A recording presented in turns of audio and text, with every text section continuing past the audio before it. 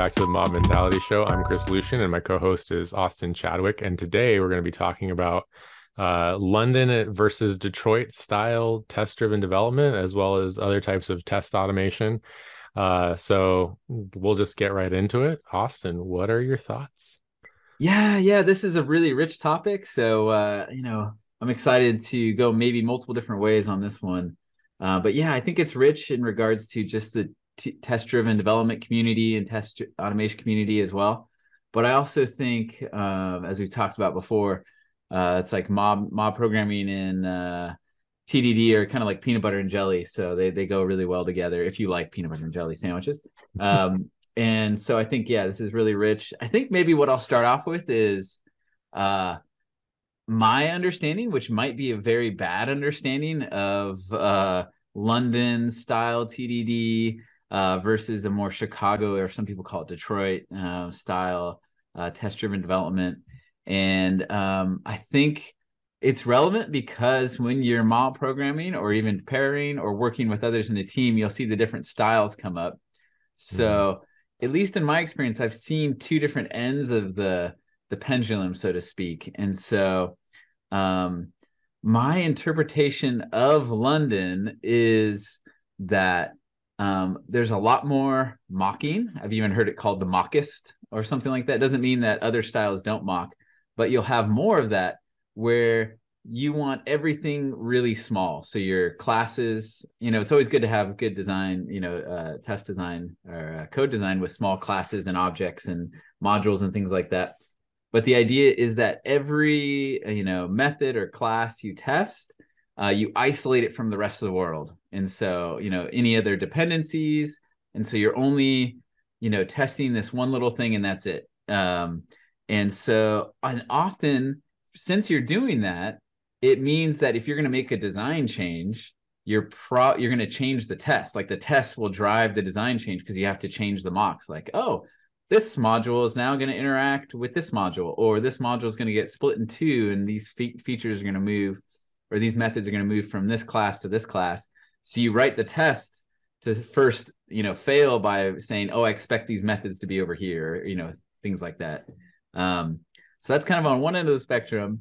And then on the other end of the spectrum, there are still mocks in Chicago and Detroit and TDD. And there's even those who say, get rid of all mocks, which is maybe an interesting side discussion for later. But the idea is that as much as you can, you try to limit the mocking, and you're only mocking certain things. For example, like the edge of the system. So if you're writing code, let's just say that's buying and selling things on a website, right? Interactions with like a third party, credit card transaction thing, right? Like that's someone else's code. You don't want to, if you want your tests to be fast and have good quick feedback, you don't literally want to wire money or do a transaction, right? So you'll mock the edge of the system. You'll mock things that aren't your code. Or in rare cases, you'll mock your own code when it's just too much to handle and understand at once. So that's kind of where I'm at least get the discussion started. What is that trigger for your thinking there, Chris? Yeah. Well, so I agree. I think that it's not so much the size that maybe the small thing I could argue with a little bit is that I feel like in London, it's not necessarily that what you're building is small that's under test. It's just that, like you said, it's isolated, and everything external to the class even is going to get mocked, or any external dependencies to the function that you're testing if you're doing functional. And Detroit is kind of like a integration test, but mocking the edges, or doing full integration tests. I think is the step beyond that. I do think that I like the fast running. I like not going out to the file system, and I like not going out to the web. And when I say that, it doesn't necessarily need to be small inside London. Things could be larger under test, but they're part of that internal system and has no external dependencies. So it's pretty rare. But I see it actually cause not conflict on mobs, but just strong differing opinions, I guess. Um, and I think a lot of it, you know, in my mind, what I think I've observed while mob programming is that London style TDD is it disincentivizes, I think, changing the architecture, meaning that if you refactor a single class, or change the way that it's used, and it to the point where it's not a safe refactoring, or an automated refactoring, then you're basically now lined up for kind of some shotgun surgery, right? You're the anti-pattern shotgun surgery, which is going in and modifying many files. Um, and so, but the benefit, especially if you want to, for financial reasons, lock down the architecture, especially on the way that the system can be expanded, then I think London is a great option for that. And I find that Detroit, on the flip side of that, is very expensive for the test setup. It takes a lot longer to set up a test than it does on London, for complex systems. But doing a low level refactoring can be done without changing any of the tests. And so, I find that, so I think that a lot of teams that end up having to refactor architecture that have done London throughout the project can experience a lot of pain. And conversely, I think that projects that don't that have a lot of risk to modifying architecture experience quite a bit of pain from Detroit as well. So like there's I think just trade-offs in my mind. But yeah, I think it's been a point of contention, and I've seen it. And we have projects that were written purely in London, and some that were written in Detroit. And there's kind of like this like when in Rome mentality. Like if you go onto a project that you've never been on, and it's like, oh hey, this was written in London. I'm just going to keep writing London tests. So um, that's also been a pretty interesting thing. Yeah. And I think I like how you're talking about pros and cons, because often these, A versus B, or there's like a pendulum type thing.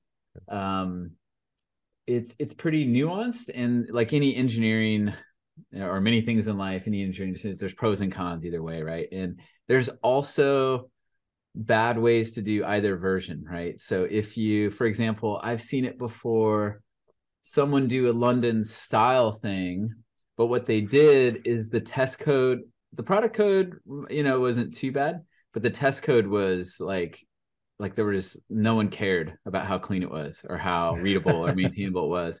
So it was almost like a double whammy. So since London couples to the design, when you change the design, so in Chicago or Detroit, when you refactor the design, like move stuff around, you don't change the test at all, because it's the big difference is you're kind of testing the behavior more. You're not really testing the design. So the behavior hasn't changed, so that you don't need to change the test. But with London, since it is coupled to the design, and then on top of it, the tests are hard to change because they weren't written well. The pain is like Amplified. amplified. Yeah, it's like almost exponentially painful. And so, and also I've seen too is that if you use London to test drive a bad design. So I've actually, thanks to y'all, I think it's come up on social media before, and we've actually scheduled meetings where we've talked about it. There's some London people who met and talked with me, and they said, if you test drive a good design, the design will change because it's extreme programming, and it will. But the better and better you refactor as you go on the project, the lead, you don't have as much design changes, so to speak, because your design can handle change better as you go.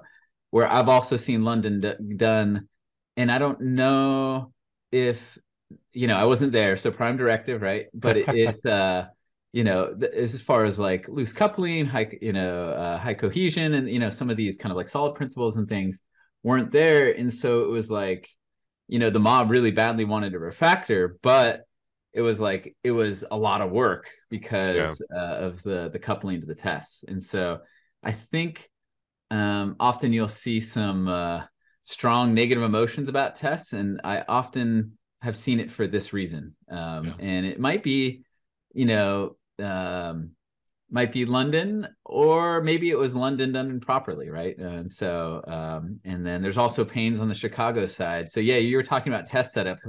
What's some Yeah. major pains you've seen with setup there? Well, I want to do a clarifying point. Oh So, yeah, you just said Chicago instead of Detroit, and that's because people have been calling it Chicago and Detroit interchangeably. yes, So I'll just yes, throw that out there. yes, Um, and yeah, and London, I think, is maybe often referred to as like pure unit testing, or some sort of like purity connotation. But I wanted to talk about maybe London in general just not being resilient to black swan events. So like it's like a once in a lifetime direction change for the product, right? mm, And so where it shifts the fundamental need for the architecture. yeah, um so those are the sorts of things that I've seen, but also I've seen uh London is much more resilient to turnover. So like than Detroit is. So I would say Detroit is resilient to black swan events, and London is resilient to turnover. So if your company is experiencing more people they go and find another job and things along those lines, and you have a lot of risk around the thoughts put in by your original developers, and so you might favor London for greenfield if you have a risky situation, or maybe the company's like compensation philosophy is not what you think it should be, or something along those lines. Then London will, is a really easy way to communicate architecture intent. Um, and and kind of conversely, but if the company wants to make like a 90-degree turn on the product direction, and now all of a sudden your polymorphism strategy needs to be shifted in another direction, or bifurcated in some way, then you're going to be spending a lot of money changing tests in London. And I've seen kind of both of these things sort of happen. Um, for one product that we had, our entire team turned over on that. A whole mob turned over kind of at the same time for different reasons, but they all kind of left around the same period of time. But this product was written in London style, and so there's no confusion about the architectural direction of that product. Um, but I've also seen another product that was written in Detroit/Chicago style, that the test setup was just really complicated, but also kind of hidden away behind layers of abstraction. So when people came in to these tests for the first time, then you got the opposite effect. You got that like, oh man, like, you have to dig through every level of abstraction to find out what the setup actually is, and then by the time all of that, uh you finally kind of understand that it's locking down behavior, but there's a huge investment up front to understanding it, where that doesn't exist in London. Like you see the tests and they're very cut and dry. um and so and then yeah, those two products just happen to exist in our organization at the same time, and I was able to kind of watch both those things happen kind of around the same time period.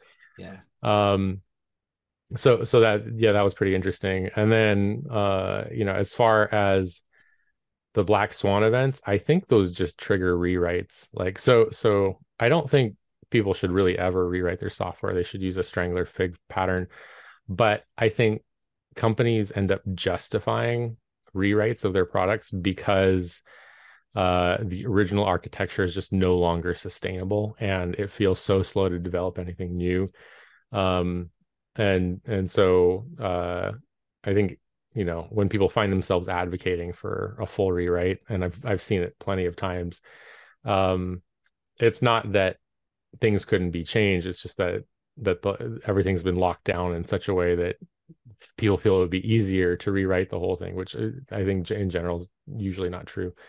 Um, Yeah, and I think I'll jump in on that. There is maybe back to what we were talking about earlier. Is I think both styles can be done in a really good fashion that can maybe not eliminate the problems you're talking about, but alleviate them dramatically. yeah. Um, so for example, if that you kind of talk about those black swan events, I think even in London, if you've correctly abstracted that away, so it's not like you said, shotgun surgery all throughout the code, it is just a swap out of one edge component, so to speak, right? Yeah. And the same thing with Chicago. And you were talking about the pain of reading the tests, and I think it kind of goes back to, I think what both there's differences, but there's also a lot in common. Hmm. Is that both are usually well understood big believers in good design, good refactoring, and those kinds of things. And if you follow those through, those kind of design principles along with the tests, a lot of these problems tend to go away a lot. So for example, if test setup is complex in Chicago or Detroit test, and you abstract it away because like, oh, there's 20 lines of setup, right? Because you have to, well, there's these three boundary systems we have to mock out or something appropriately. And let's say someone, probably for good reason, extracts those but doesn't name them well, then you have the reading problem, right? Where if they're named really well, then you don't need to go read that code because you're just like, oh, it's setting up the database mock or whatever, Mm-hmm. and it's setting it up with a user or something. um, and I think, and so for me, there's this shift from, I don't know if this is the right way to say it, and there's probably a lot of, this episode might invite a lot of comments, and we welcome them for Yes, corrections. please keep the But discussion. I love when I'm with a mob to do the switch from um, more and more domain driven and more behavior driven, right? And so before we walk away from a test, before we walk away some code, what can we bake into the test and into the code that explains itself, right? Yeah. So what behavior, make sure that's in the test title, right? And then any names of methods and things and variables. And if you do that, you can pretty quickly take something from, so to speak, TDD to BDD, where the behavior is in there, pretty quickly. But without that, again, if the test code's pretty dirty, yeah, you're going to experience these pains of either test style pretty bad.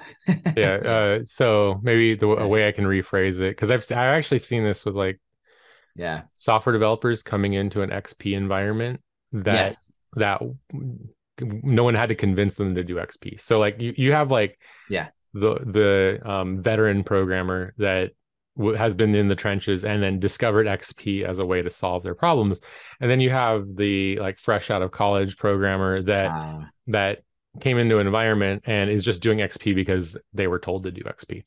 Yes. Um, and what I've seen is that veteran programmer had to trudge their way through solid grasp, understanding unit testing for the first time, naming and stages of naming stuff. And so like there's this whole road that they traveled. And so I think what you end up getting with new developers in an XP environment for the first time is they don't know solid, they don't know grasp, they don't know functional paradigms, they don't know design patterns, they don't.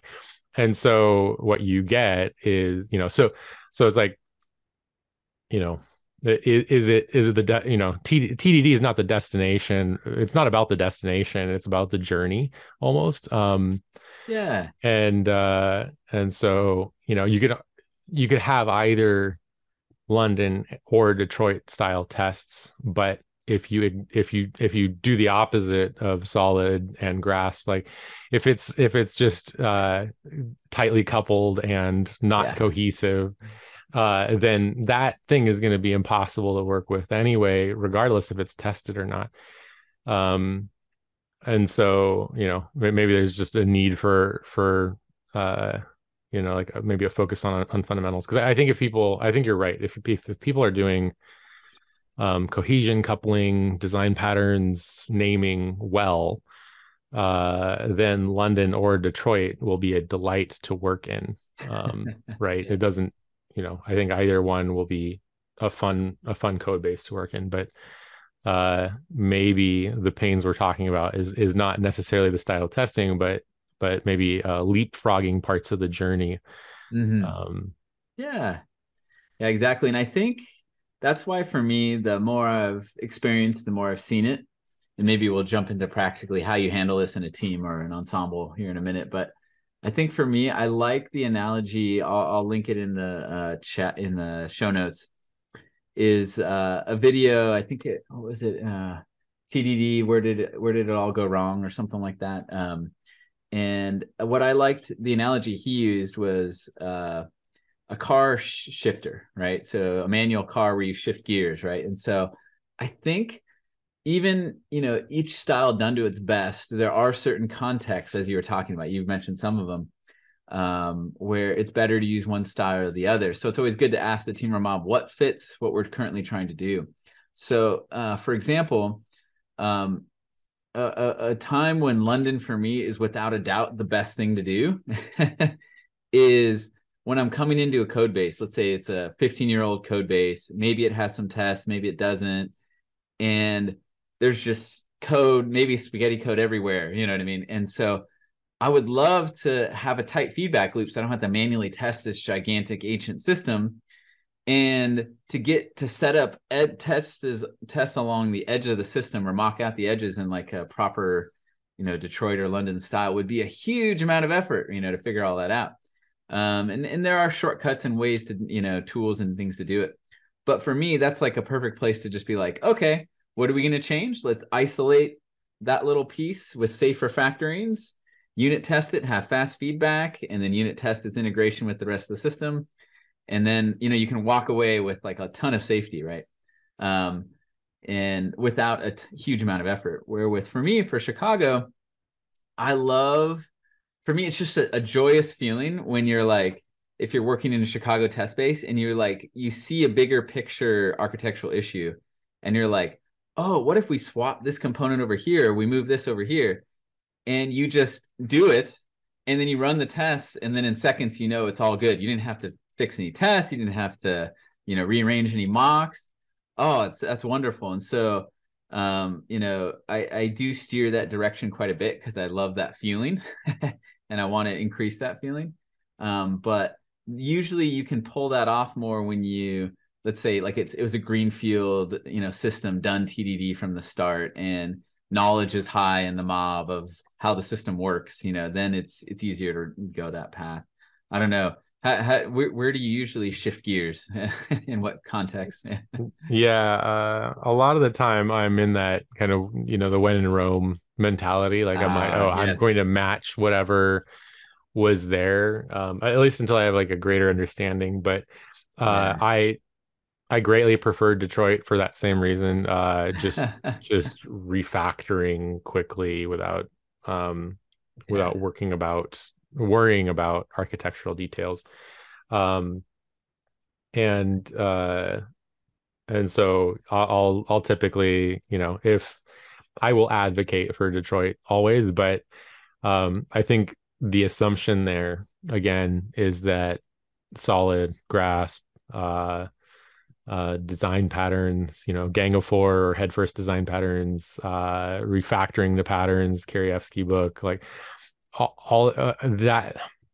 When I argue for Detroit, I'm assuming those things Yeah. a lot of the Yeah. time, right? Uh, I think that a place that I would use London is in a highly volatile environment.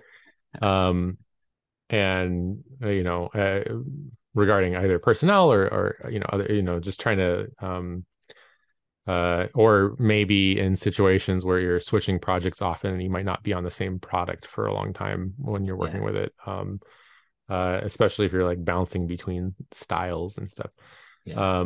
or languages. So those are kind of the areas where I might make those switches. But for a long-term kind of like highly dynamic product that that relies on the interoperability of multiple design patterns, I think that Detroit is my favorite.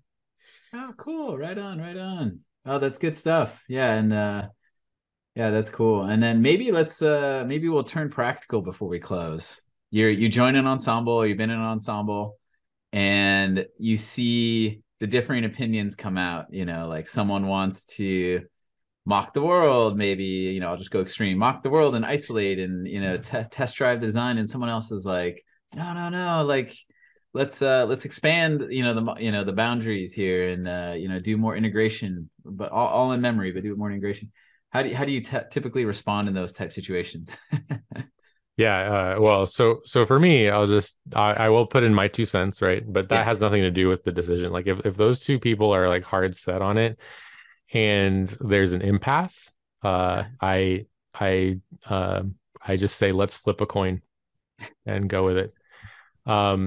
Because in the end, like, those things can change one way or another, but that coin flip can make a decision. You can start moving forward and you'll learn more about the scenario, and that'll provide fuel for future retrospectives. So, like, for Yeah. me, I want to move forward quickly, and so I incorporate a lot of randomness into things like that.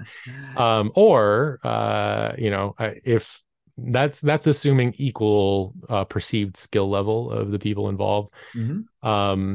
But if it's somebody that's like much more senior and somebody that's very junior, and the senior person cannot successfully convince the junior person why to do it that way, then I advocate to go with the junior level person, because Nice. regardless, either that junior level person will learn something, profound from it, or what I've seen more often than not happen is that the more senior person learns something about the different style that they weren't grasping. So that's been my philosophy around that. How about you? Anything? Nice.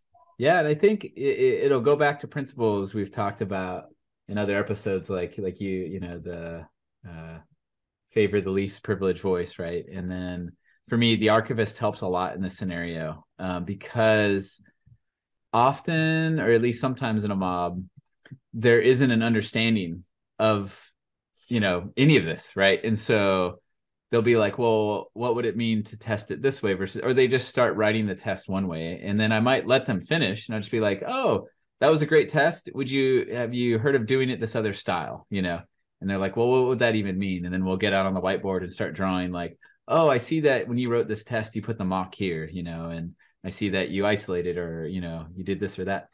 And then what I've usually seen is it's almost like you'll see the learning as we work on production items, is that Yeah, you'll see like, oh, they did that one more London style. And then they did the next feature more Detroit style or Chicago style. And then they retrospected, and then they kind of solidified on a blend of the two, or they went all Chicago for like 3 months straight, and then you see them refactoring as you go. But like almost with all engineering teams, or mobbing or ensembling, when the team is able to has autonomy to try each style and figure out what yeah, works in that context, usually the team starts to find their way, yeah. experientially. So yeah, so I totally agree.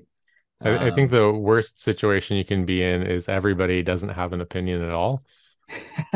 So often I will just find myself recommending that people form an opinion between the two, right? So ah if you're like, I don't know, which, so I'm like, I want you to have an understanding of what you prefer in which situation, because if not, um then we can't even have the discussion. Like we can't put our collective input in on this, and it's just like one person making that decision. And so yeah, yeah, the yeah, worst spot to be is to not have an opinion between the two for each situation you're in yep. currently. Yeah, and I think also we were talking about in the previous episode is have the long game in mind for this, right? Like if you Yes. have a preferred style and you believe in it passionately, you might have to let that go for a little bit to let the team experiment, and that's fine. And also the long game sometimes might take quite a while, but also can be quite satisfying. So I remember um, I was in an ensemble where I was like the minority weird opinion on the subject, and I just kind of went with it for a while. And I think they let me experiment a little bit on doing a different style, and we did a feature or two that way. And there were some people in the mob who just kind of nodded and like they didn't seem very interested or whatever. But then I think it was a year later, they're in a code base and experiencing all kinds of problems. And they're like, I don't remember what you were saying or what you were doing, but can you come over and show us that other style? Because I think it works. You know what I mean? And so it Yeah. might take months or years of experience for someone to see the benefit of one of the styles, you know? And so um, it might be, you might feel like you're speaking into the vacuum, but you're not often. So Yeah. yeah, don't give up. Don't give up hope. Yeah. So um, cool. Anything else before we close this one out, Chris? Yeah, I just want to make sure that everybody remembers to go red, then go green, and then refactor. Oh wow! For those in the podcast, Chris, who can't see the video, Chris just dramatically switched the lights in his background to match those different phases. So, yep. What would be fantastic, Chris, is next time we mob, every time we are in one of those phases, you need to change your background. So, I think we'll have to automate that one. oh wow, that sounds like a good learning time project. Yeah. Wire up Chris's lights to the status of the test at that moment. So Yeah. yeah, right Or on. anytime Well, your build server goes red, just yeah, information radiators, perfect. Right on. Well, yeah, thanks everyone for listening. We'd love to, we know this is a rich topic with a lot of nuance, and we probably said something wrong. So we welcome your feedback on correcting us or sharing your experiences and insights. And yeah, so reach out on comments on YouTube, LinkedIn, Twitter, and more. And until next time, mob and test well, and have a good one, everybody. Bye. Bye everyone.